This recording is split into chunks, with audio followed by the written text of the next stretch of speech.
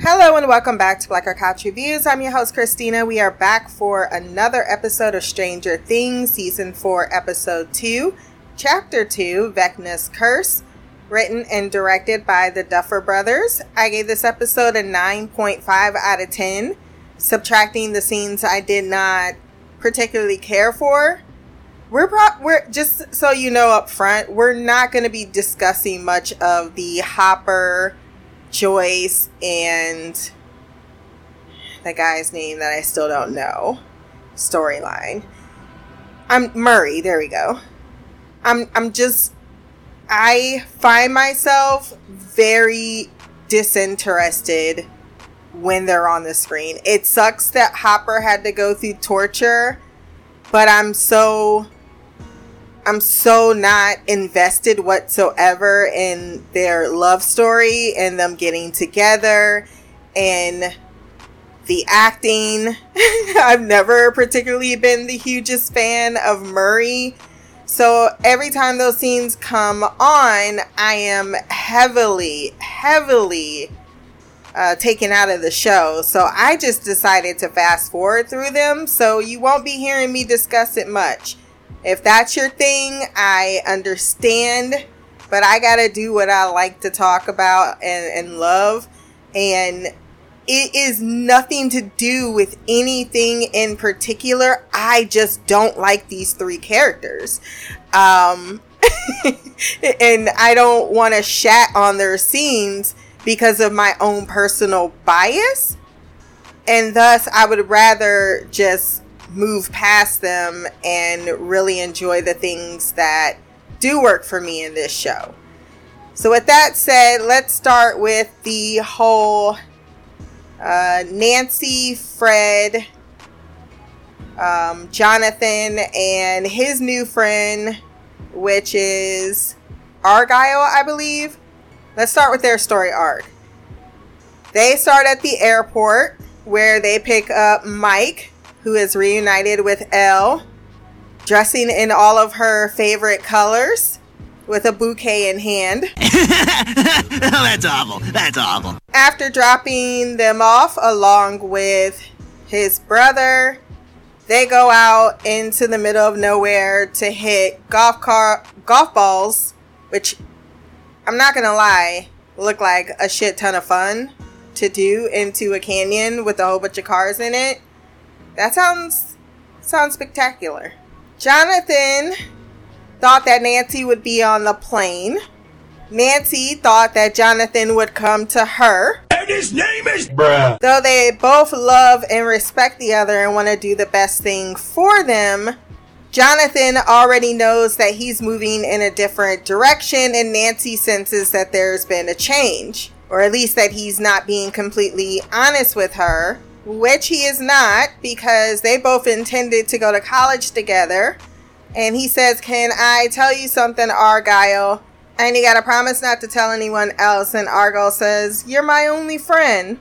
Aww. He shows him his acceptance letter to the community college. And he's like, "That's where I'm going." He's like, "I know, I can't leave my brother and my mother." I don't think that Jonathan wants to. He is content the most with his family, which is rather ironic because he was all about not conforming to society and so on and so forth. And he knows that Nancy intends to go to this particular college, that she has a career that she wants to pursue. And if I told her, she will toss away that career and be with me, and then we'll just be repeating a cycle of being together, and it'll be built up resentment and so on and so forth. And he's like, "You can't lie to her. You gotta tell her." And he's like, "But I don't know how to tell her." He's like, "You mean slow roll break up with her?" He's like, "I guess no." He's like, "Go get the weed. We need to talk about this under the influence."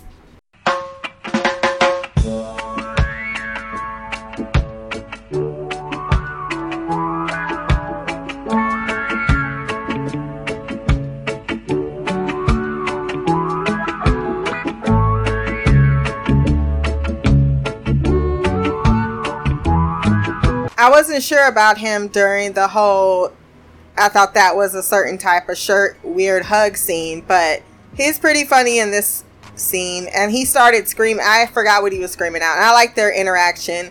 He's like, damn, got me stressed out. It's not even my girlfriend. So I thought their interaction was nice. Segue to Nancy and Fred. They are watching the news, hearing about the dead high school student, although her name has yet to be released. She decides to go to the trailer park community to see what is going on and investigate and get a story. And I have to say, it's a bit of a stretch here that this 17-year-old is just gonna walk up to the deceased parent with 2 cops standing right there with no fucking credentials, talking about, can I have a word, looking like a reporter, being able to go door to door, and the guy's like, what the fuck are you still doing here? Did you see them leave, sir? Answer me that with your dumb ass. Don't be quiet now. I'm also not quite sure why, not his father, his nephew, Eddie's uncle, would divulge information about a Victor Creel and how the murders are similar to how he killed and murdered his whole entire family.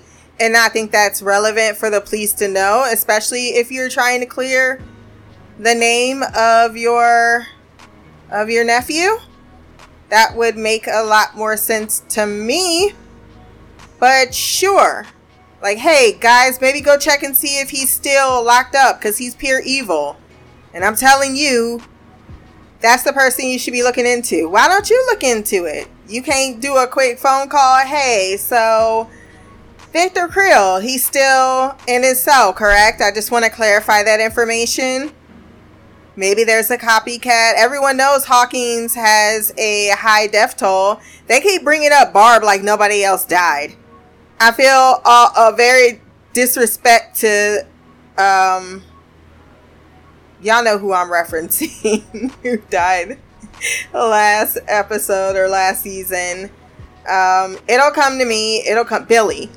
No one mentions Billy, but that also speaks to the classism.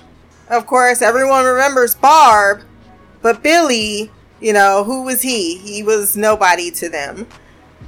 So I'm not sure if the show intended that, but it's definitely present.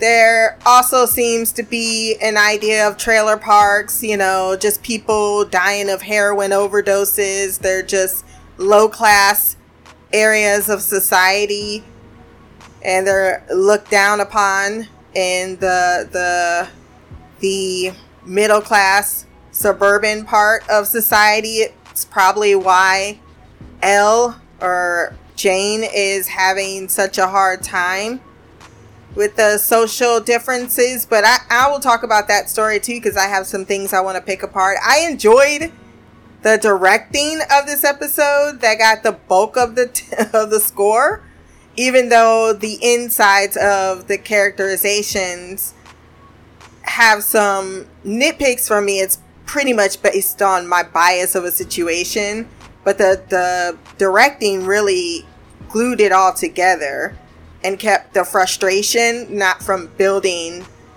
just watching teenagers basically be teenagers. Of course, you're gonna, you know, as a 38-year-old mom myself, I'm gonna not quite have the same level of empathy as, say, a 20-year-old that's watching this, or a kid themselves.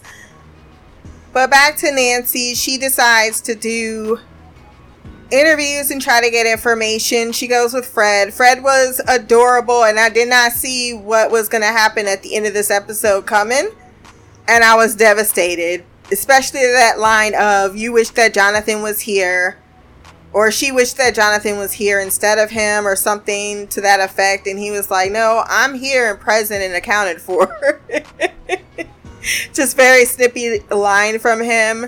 However, very much like Chrissy, he starts to hallucinate being pulled under the Vecna curse based on his guilt involving an accident where the other driver was murdered. He's carrying that guilt and the sorrow and the trauma of that, and as suspected, that is pretty much the fuel that this particular creature needs, the Vecna, It is not as we have seen in the past, correct? It feels as if the Demogorgon and the... What did we call the last villain? Y'all know what he was called. But that has been squared away, and this seems to be a new creature, and I like that. Because we're not just... we're expanding the world out, where now we have additional beings able to exist in this other shadowy world that can be a threat to our world or bleed into Hawkins in specifically. So they get to the trailer park, and he wants to leave, she wants to stay. He leaves her by the puppy, or she leaves him by the puppy while she goes to talk to the uncle. Then she notices that he is gone because the dog is barking in a direction where there is nothing besides trees. She can't locate him despite going all around the trailer park, and then goes to the police officer, who is very pissed off because he knows that's his job. You're fucking fired, Bob! The sun was up and then it was dark. You did not at all see those children come back, and if you didn't after 30 minutes because you told them to make it quick, you should have been searching for them. Or informing someone, you know, like the cops that were in there doing nothing, that, hey, there are 2 trespassers. What is up with Nancy barely remembering that Max lives here? Is that a slip up of her white privilege? Just the question. And that is pretty much where we leave her, because now her friend got fucked up. Fred got fucked up. Fred went in the forest, saw a clock, got on the road, saw the recreation of the accident and the guy crawling towards him, asking for help. He fell into a grave. Vecna showed up and said, "This is the end, beautiful friend.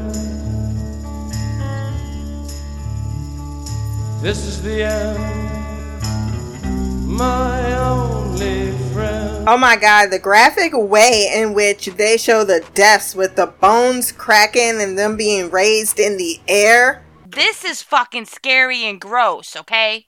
I kid you not, this is a visual scene in the novel that I'm working on, the fantasy novel, that happens to one particular character as they're using their powers. So to see it viscerally in front of me, and I haven't even written the scene out, was slightly disappointing, but also slightly kind of cool.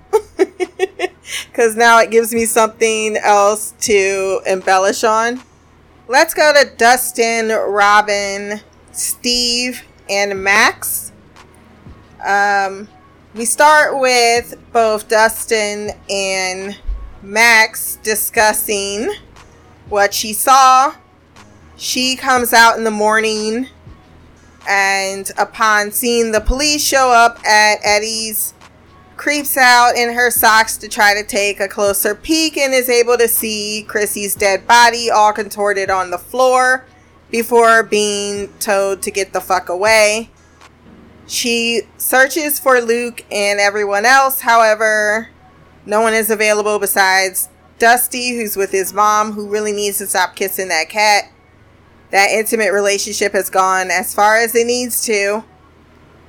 And she tells him that it's possible that Eddie did it because there's people like Ted Bundy out there. I like that they're playing with the idea of serial killers to the psyche, and how they were firstly popularized really in the 80s, or, you know, late 70s to 80s. Where a lot of people were just now realizing, holy shit, people that look and act just like me could be psychopaths. And thus, it created a bit of a mania.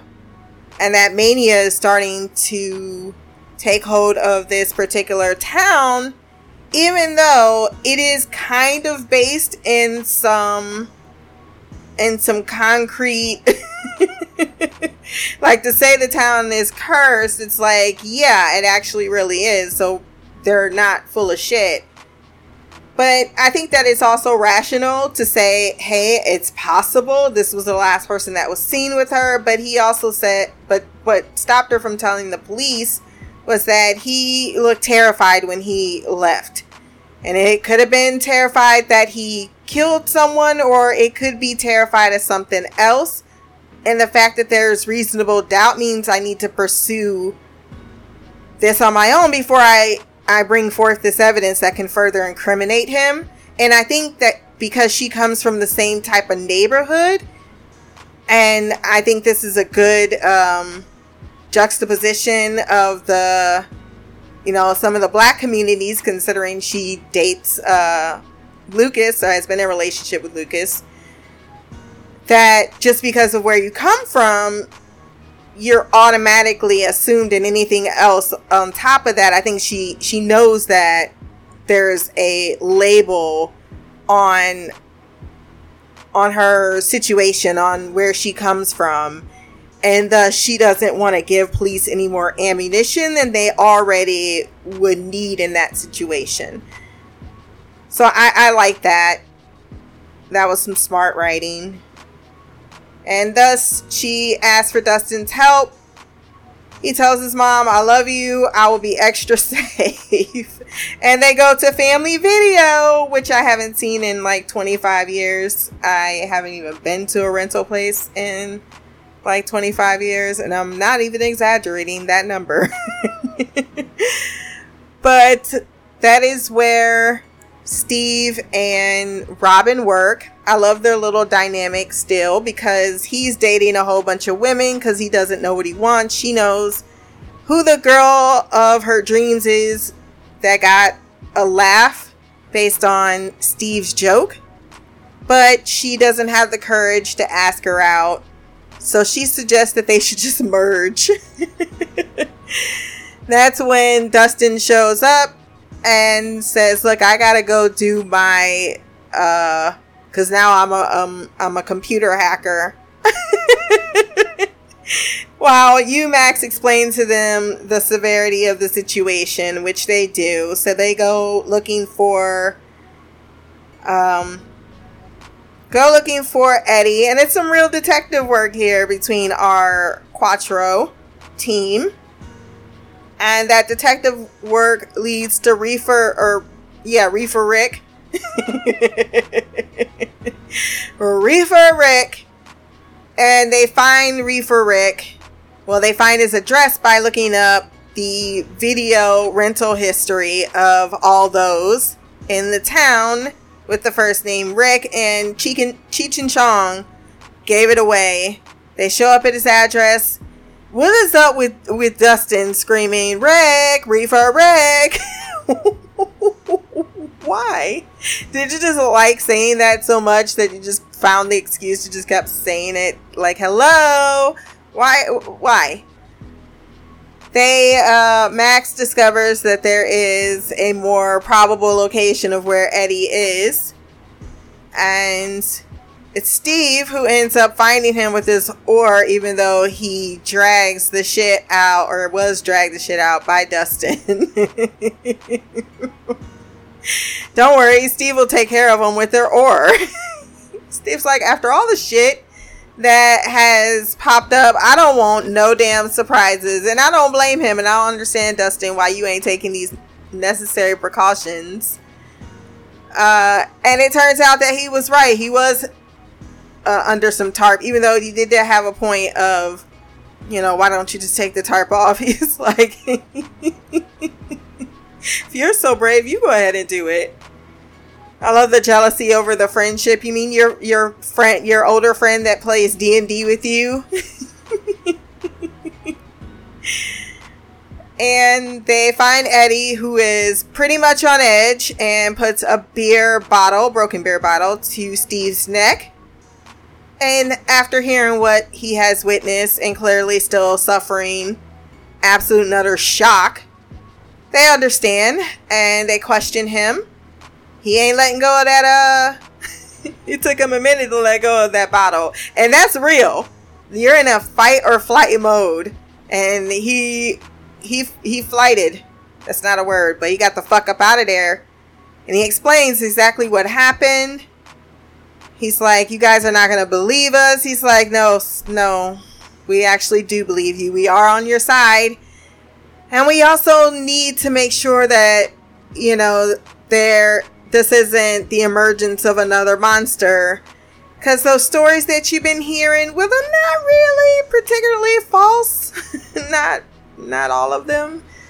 And I love the voiceover as we see Vecna attacking Fred. I thought that was brilliant. And I'm glad that he didn't laugh in its face, because after what he just saw, that was ridiculously improbable. Hearing that others are telling you, yeah, well, the probable actually is probable in a rather calm manner has to feel, you know, validating, despite the fact that it sounds just as crazy as your story. It's like, okay, well, that makes more sense to me than what the fuck I just saw.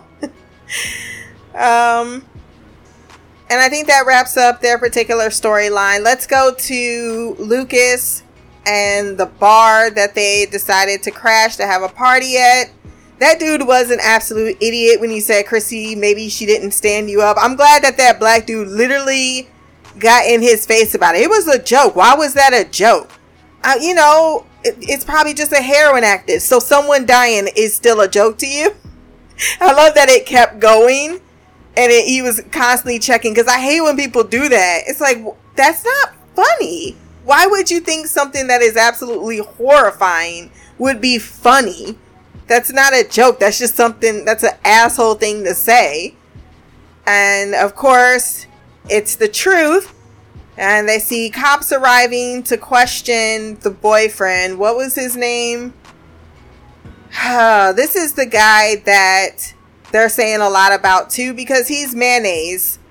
And they're so mayonnaise that they're just like, oh, well, Chrissy would never do drugs. Clearly, Chrissy wanted to do some drugs, even if she never did. Because that's why they don't believe that those two people would interact. Because, oh, he's a freak. A freak based on what? I'm not you?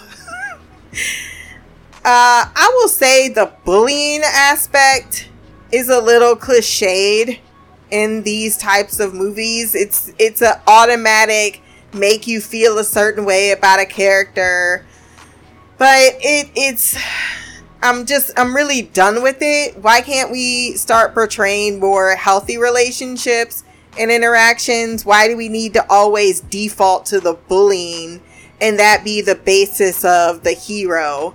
It's not lazy writing, because it is a huge part of the culture, particularly in the 80s and early 90s. I feel like around this era, with the suicide rate and so on and so forth, and those shooting up schools, people are a little bit more attentive to bullying and that type of culture and have a little bit more control. But it's not to say that it doesn't still occur, but it's not fetishized in the same way. Like it's pretty much, no one's ever looking at bullying and really joining in.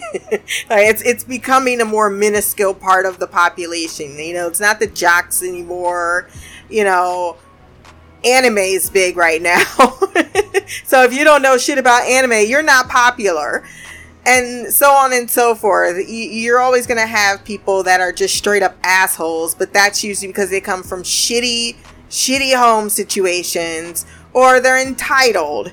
And they come from an entitled home situation where their parents aren't doing their job by having them treat their peers the way they should. That's a learned behavior. And I think that continuously focusing on the children and how they act completely obsoletes that part of the conversation that no one wants to speak on. Because that can be taught. You know if your son's being a piece of shit. That is not allowed. I've even had situations where I've caught my daughter doing something where she'll say something and I'm like, nope, that's not allowed. I do not care how you feel, how they did, whatever. There's a line. You're not crossing that line.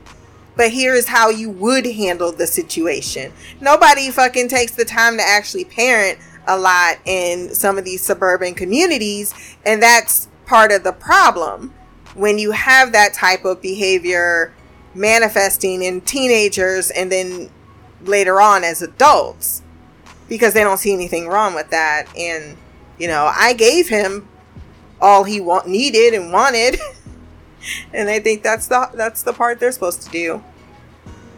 But I hugely digressed with that storyline, other than to say he decides that the Hellfire Club is a cult that needs to be taken down, and Eddie Munson is the one in which they need to now take their privilege and hunt down instead of let the police do their job, because for some reason, like, that's another big, huge issue with a lot of these communities, which we recently saw in the Aubrey case, where I think that I have the right to say that you are a problem and take out a gun and shoot you. And thus, this type of shit is not, I don't care. It's used in fantasy, but it's also need to be pointed out as a statement as well that this is not fucking great behavior. But I don't think that they're painting it in a light that says it's great behavior either. So that's why I'm not, shitting on it, but I am taking away from I'm correlating it with current events of how this type of behavior just isn't the right way to respond. Like, I felt bad for him that, he's a kid and someone he truly loved probably lost his V card to, and vice versa, because that's that kind of time, was brutally murdered to the point that they wouldn't even let their parents see her face and her body. So then you're left with that imagination, and then you have the media tossing all the paranoia in the country, which they tend to do, right? And then you have someone that's never had to deal with strife in their life all of a sudden put into a state of psychological collapse. And then you have this behavior where they think in their vulnerability that they should take action.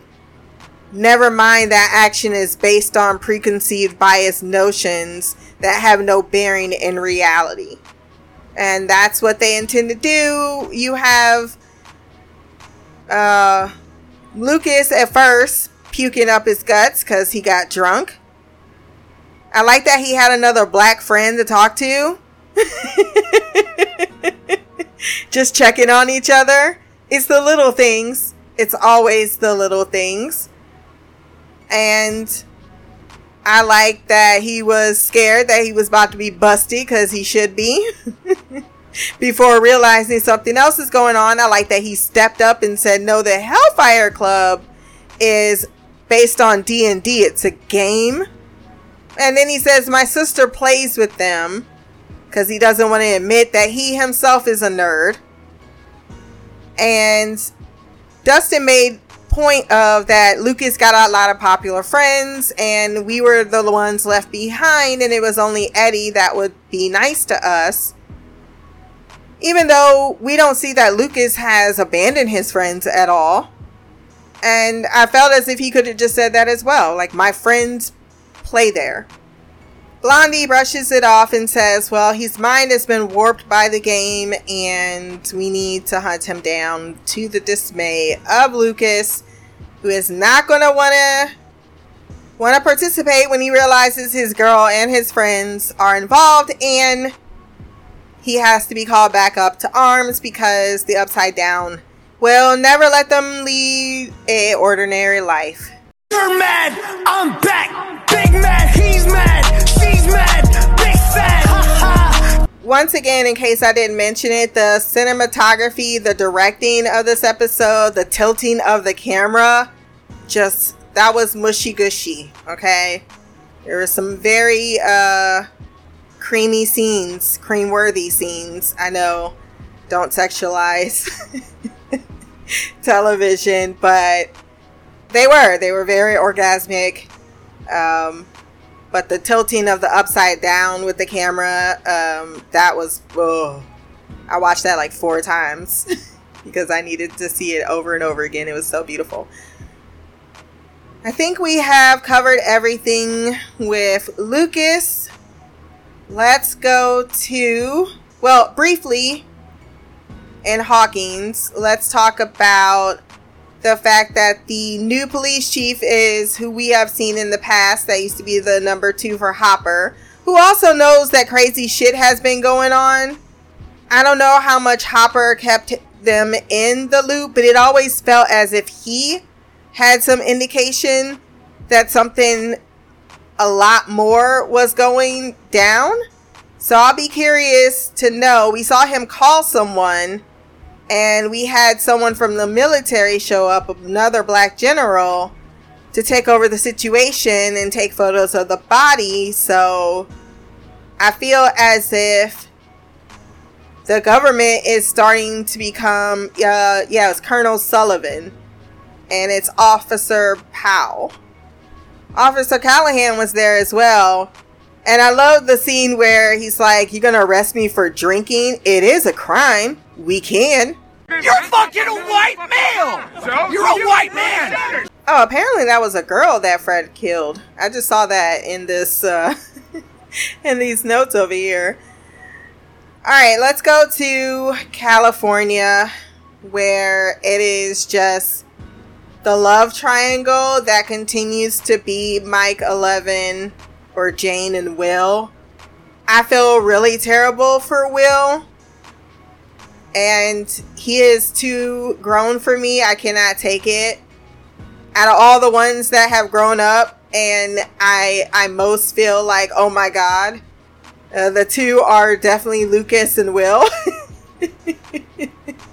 Mike, whatever's going on with his limbs, oh man, he's definitely going through that gawky stage that is not made better by his choice of outfit.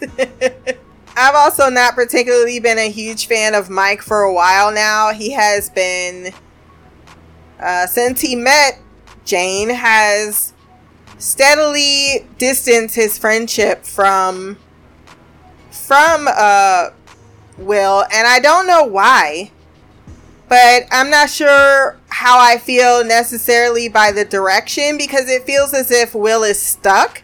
And I don't want Will to be stuck and hung up and consistently this third wheel to the ship that is Mike and 11, whom I've also never been the hugest shit. Like, after that whispering in each other's ear shit, yeah, that struck a nerve.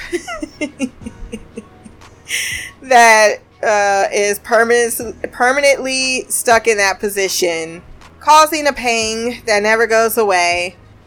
And I don't hate them, but I'm definitely not emotionally invested. I think that they really love each other, and that's great, but why do you need to hide the fact that you are not fitting into society? Like, what is it?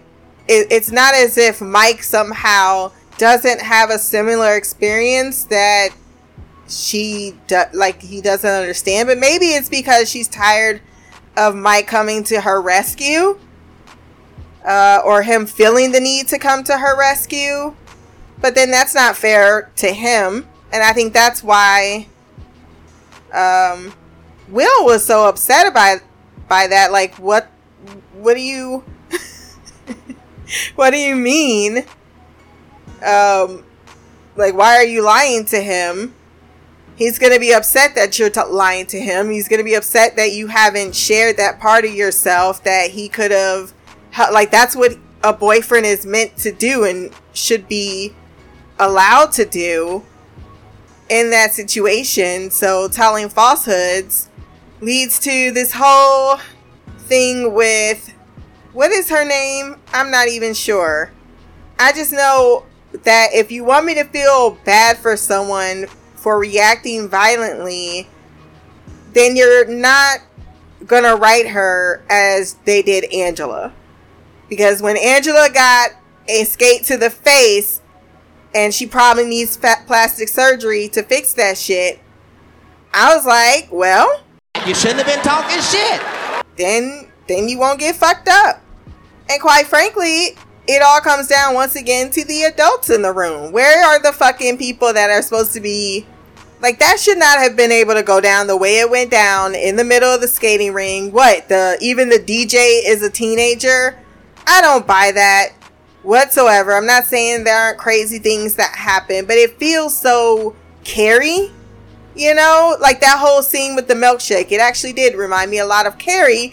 And then when she kills everybody in the classroom, I'm supposed to go, oh, well, no, she reacted due to everyone's inaction, and thus that's on everyone else for doing nothing, including the people that just stand by and watch bullying happen. Like, there was almost 60 kids in there, not one person, even Mike and fucking Will just stood there and allowed it to happen. Like, I would have rushed over there and pushed that bitch to the ground. Like, what you gonna do? What? The worst that's gonna happen is that we gonna be fighting. That's the worst that's gonna happen. And you best believe that you ain't gonna win the fucking fight.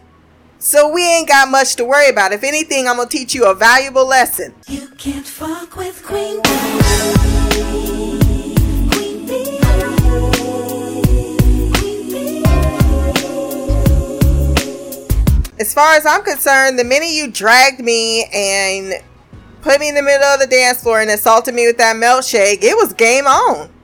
I was telling my daughter the same thing. I was like, look, you ain't got to be a violent person, but if someone ever puts your hands on you, feel free to beat their ass, because no one has the right to lay a finger on you, and I will not be upset at all.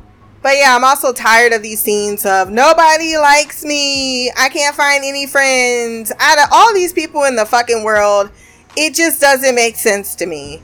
And I understand feeling isolated when you have no one, but you have more than enough people around you that you don't need to deal with this bullshit. What also happened to boys don't put their hands on girls or disrespect women in any capacity, but you men just watch this boy throw a milkshake on a girl and didn't do shit besides golfle? I thought this scene was sloppy. I didn't like it, despite feeling great, because for Elle Jane, I don't know what to call her, because she seems bothered by being called Elle. But Mike rolling up behind her like, what did you do? Shut the fuck up. She did what she had to do, because no one else was coming to her rescue, so she had to rescue herself. And sometimes a bitch gotta get bitch slapped with a fucking skate to the face. How that feel? Very happy. I have been feeling for a few seasons now that this show doesn't quite know what they want to do with Will. And this episode highlighted that. We have the awkward meeting between Will and Mike where he goes for a hug. He's happy to see him. He clearly painted something just for him. He just tries to give him a pat on the shoulder. There's this weird awkward moment between them. Then at the skating rink, all we have is Will pretty much giving Mike hard eyes and forlorn looks as he watches the couple roll away. It is almost as if it's supposed to be some type of jealousy, but he's very close to Jane. He sees her as his sister, I think. I mean, they've been in the same household. Their parents would have been together, so to speak, and thus, I mean, I could definitely see them having a more sibling-like relationship. So to try to throw a love triangle in there just feels weird. But it definitely feels as if that way, because Will's voice cracks when he's talking to Mike about the fact that he's upset that he's been moping all day and you've been rolling your eyes and you haven't been making her feel great, and he's blaming him for the fact that, no, I know she's lying to you and you didn't even believe me when I first told you. And I just thought that was a shitty thing to do, because I'm your best friend and I care about your feelings, but it feels as if I care more about your feelings in a way that I feel different than anybody else, because he didn't even ask about Lucas or Dustin, which that's fine too, because friends, they come together, but then as they get older, you are going to start finding yourselves in different places in life. That doesn't mean you aren't the closest friend, but it feels as if they have been playing Will for the last 2 seasons with a huge huge love for Mike that is unreciprocated, and I don't know why we're still playing into it. It doesn't make sense to me. I was so happy to see him happy that I don't want this for Will's characterization, that all he gets is this unrequited love story that goes absolutely nowhere for him and just makes him look pathetic. He's way more than that.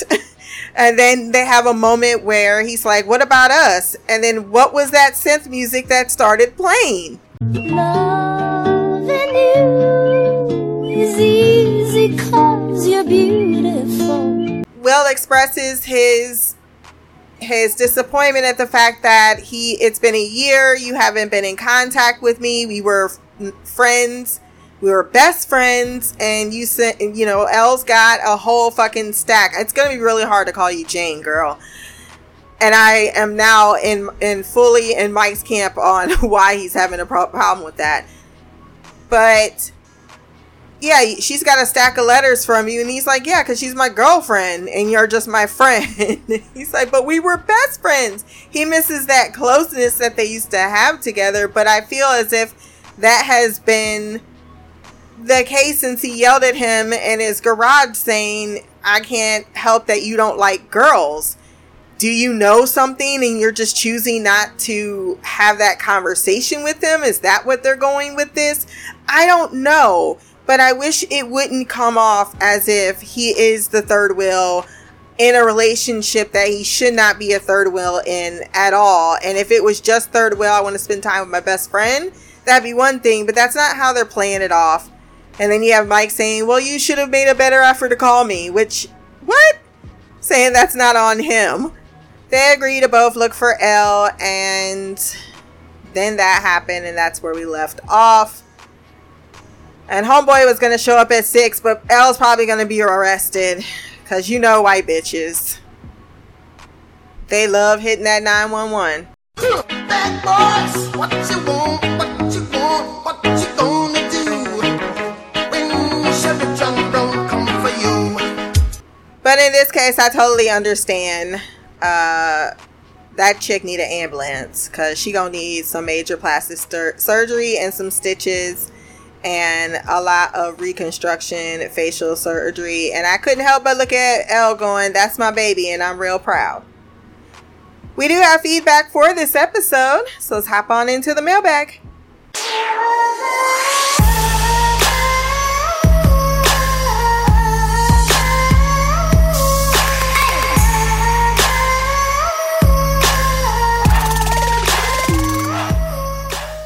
Hey Christina, it's me, Shy. I am here to give my feedback for Stranger Things episode 2. I went ahead and watched episode 2 because I was excited to see what was going to happen next. And I listened to your podcast earlier today and I was thought it was hilarious. I thought Mimi would be joining us for season 4. So I guess she wasn't able to make it for the last one. Hopefully she'll be joining us because it's always interesting to hear what she has to say as well. But yes, I totally agree with you on a number of fronts in your feedback. And I like that I listened to your feedback, watched the episode, and able to give feedback right away because there are times when I'd be wanting to respond to the feedback feedback you give in your podcast, but by the time I watch the next episode, and a lot of times I listen to the podcast in my vehicle, so I don't write down any notes and stuff like that. But I have a few things I wanted to say. I was in agreement with you about Mean Girl.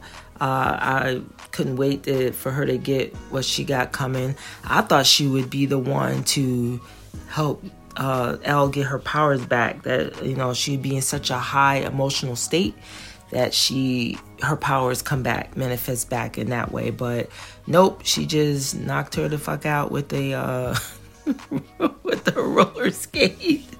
So I still thought that was hilarious. And yes, I needed that to happen sooner than later. It's just like you were saying. And then the other thing was, that makes sense about the new big bad or whatever, that he's feeding off of people's grief. I didn't even think about that.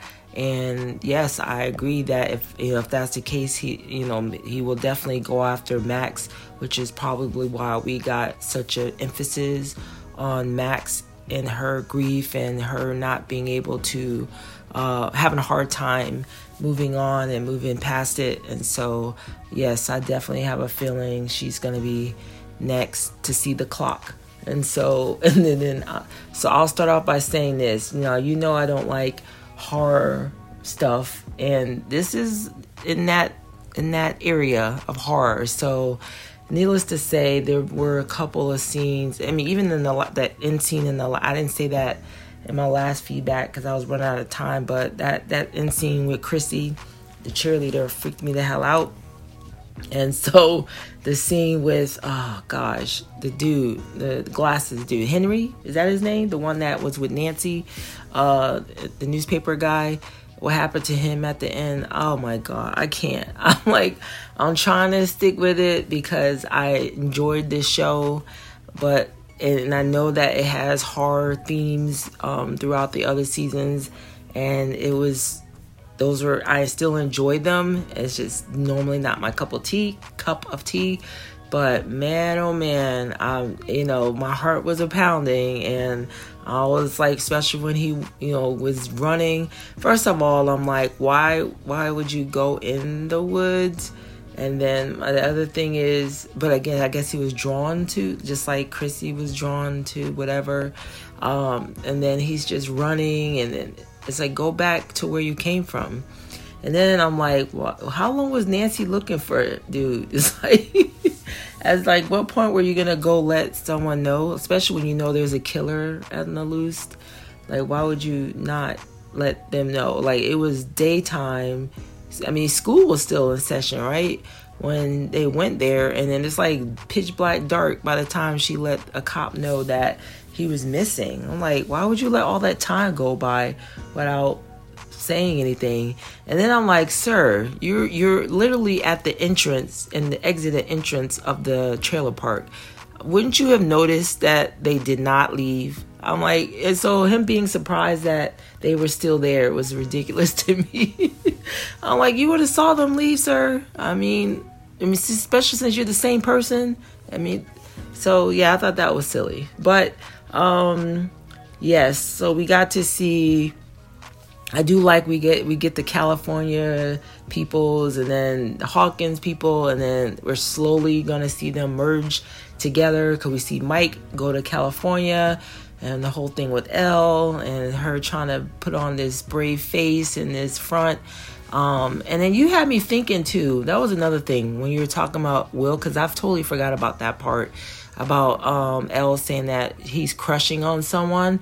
So, and I remember last season, someone was talking about how Will might be gay, but I'm like, is he gay though? Like, does he have a crush on Elle? Is that what the issue is? Because there's something bothering him. And could it be that, because what you were saying about, and which is true, they have become close, him and Elle. And of course, Elle wouldn't know that he has developed feelings for her. She wouldn't have recognized that. So she's just thinking that it's some random girl at school when it's in actuality, it's her. So I'm wondering if that's what's going on. I don't know if that's where you were going with that, but that's what came to mind when you were saying that. I was like, oh yeah, I forgot that part. Then we got the basketball jock guy. I forget his name. Or where Lucas's group, where Lucas is, I guess, trying to, at this point, run interference because those are his friends. And so I'm like, Lucas, you better step up at some point. Because, I know you want to be popular. I know you want this certain life, but I feel bad for him. His girlfriend was killed and all this stuff, but I have a feeling that he's going to get them all involved in some stuff that they're going to be in over their head. Because obviously this is some new supernatural shit going on, and this has nothing to do with Eddie. and so they're just gonna get them and out, or they're going after Duncan. I'm like, oh my god, my brain is Max and Steve and them, and that's gonna turn into some shenanigans, and they're gonna get themselves involved in some stuff. And I know some people are gonna end up getting killed, probably basketball guy, and Lucas better choose the side that he's supposed to choose, which I'm sure he will. I mean, I feel like, you know, you can see the conflict in him, like a part of him wanted to be a part of that, but at the same time, these are his ride or dies. Literally, figuratively, all that stuff. They've been through so much together that he's gonna come around to, you know, getting back with his peoples, especially with if we're thinking what's gonna happen with Max is gonna happen, that she's going to end up in the crosshairs, on the crossfires of this demonic thing that's going around. So he's gonna want to rescue her, and that's gonna draw him back in to all the shenanigans. And so I'm still not sure. What is it? Vecna, that's what Duncan said was going on. So it's like a Dungeons and Dragon type of a demon, because was that from the Dungeon and Dragons game that what he was talking about, the Shadow Demon or whatever he said it was? And I'm definitely with you. I've heard of Dungeons and Dragons.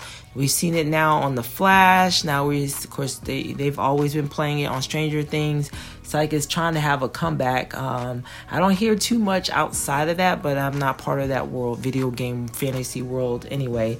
So I don't know if it's having a comeback, or if it's always been around, or it was around and then it left and now it's coming. I don't know. But yes, now we got Harper. We get to see Harper. What really happened to Harper. So he went inside the Upside Down after the explosion and then ended up in Russia. Is that how that worked? I was a little bit confused on how he ended up in Russia. So I'm thinking that's what happened. And then, of course, they're obviously suspicious about why he's there, trying to get information. They tortured poor Harper. And, yeah. And I will say this, Christina, on your feedback, when you were asking about Joyce and the paint can, well, they thought it might be an explosion, which is why she didn't just go to town with it, with a hammer. That's why they did what they did. He told her to do it that way in case it was some type of explosion. So you had me cracking up on that part. So yes, very excited. They're supposed to be going to Alaska, and I'm wondering who's all going to be going with them. I'm excited to see how Elle get her powers back and how all that works. But my time is up, as always. Until next time, much love, peace, and Black Girl Magic, Queen of the Couch, Shy. That was Queen Shy with her thoughts on the episode. Thank you for telling me what happened in that scene. Cause see, I tuned out. I completely tuned out and didn't even try episode 2. Even though you had me laughing when you kept saying Harper instead of Hopper. I was like, who is Hopper? But then I thought maybe that's you saying Hopper in your southern drawl. So let me know if you really thought his name was Harper. I love the uptick in the horror factor. It feels more mature. It has a more dreadful feel to it. But I also know that you totally hate horror, so I did feel bad for you. But for me, I'm enjoying that quite a bit. I think it's Mike or some other dude he wants to open up to about. Did I just turn Canadian all of a sudden? In regards to, like, I don't think he's into 11. No, I think he sees her as a sibling. And I think that they understand each other in a way because they've been through some of the same type of fucking drama. But at the same time, I think he's been for a while now. I think he is gay. I think he's totally gay. Actually, I think I saw a tweet from the showrunner that said something like this season was about Will, and they asked about Will this season, and it was just like a boy and a boy emoji. So I think it's pretty clear that his character might possibly be gay, but maybe I'm wrong. But to me, I hope that they're doing this whole third wheel thing is because he misses his best friend and he just wants to open up. Because I know when my cousin opened up to me, he made sure it was me that he wanted to open up to first because he knew I'd be the least judgmental about it. And he's like, if anyone I want to tell you, because we were really close at that point. So it could be something to that effect, or it could be, well, as I stated, which I hope it isn't, that he's totally into Mike. I'm mad you paralleled exactly what I said about the cop at the front entrance. Even with the sir, I'm so influencing you. I think that Vecna is a different monster than the ones we've seen previously. I think it definitely leads to Victor Creel, whoever that is, which is going to lead back to Jane and the lab and the massacre at some point. And as you stated earlier, the what did you do, that coming back again. Clearly that wasn't 11. Clearly he was working with her after this, is my guess, because unless they're retcotting how she opened the Upside Down, her and Grainer, whatever his name is, clearly still have a working relationship, to the fact where he's looking for her all the way up until she finds Mike in them. So that's all I have for this episode. Not a whole bunch. I don't have a doubt about Lucas. I think that he wants to hide some fact. Like, he's not the same type of nerd anymore. Like, he's moved on from a lot of the things that other people, just the same way as Will has moved on from other things, same way as 11 has. That's normal. But he doesn't, I don't think for 5 seconds he would turn his back on his friends. He hasn't thus far. He didn't even look conflicted. It was just more like, this is probably bad. What's about to happen. And he's probably thinking in his mind, I gotta go do something about that. And he certainly wouldn't let anything happen to Max. I think he's not stupid enough not to recognize around him. He's like, I need these people to network to get into where I need to get, to go where I need to go. But I'm not, dumb about what people can do to cross certain lines. It didn't even occur to me that he would be siding with the wrong crowd. But I get where you were going with that. I just didn't even have that concern. I was like, yeah, he about to go find his boo. Because I do think that he still genuinely cares about Max, even if it's just in friendship. And that's what I really like about their relationship. When she needs space, he gives it to her. They're the total opposite of the toxicity that is Mike and 11 a lot of the time, which is why they have the issues that they do. Whereas Max and Lucas are far more mature because life has had to make them mature. They are fundamentally born into a different part of society and judged by society differently that their friends are never going to understand. So that alone makes their friendships really, really close. And I think that's also why he was the one that really apologized to Will and was really sad when Will didn't accept that. No, truly, like, we know each other in a way that other people are not going to. At least coming from the situations that we do. But I hope that Mimi joins us on our next podcast. I didn't get any feedback from her, but I also know that she's been super, super, super, super busy. And we just heard about her and I ain't gonna bust it out there. I'm gonna let her bust it out there. But her accomplishments recently. So I think that's kind of taken away from her TV watching. Even though she totally tried to this week. I'm sure she'll send me a 30 to 35 audio regarding how she's felt about the season thus far before we get to the end. So I'll just look forward to that. If you want to send feedback, blackercouch@gmail.com, or leave a comment below on this podcast. My social media will be there as well. Remember to like, share, and subscribe. Until the next time, peace, hair grease, and blacker magic.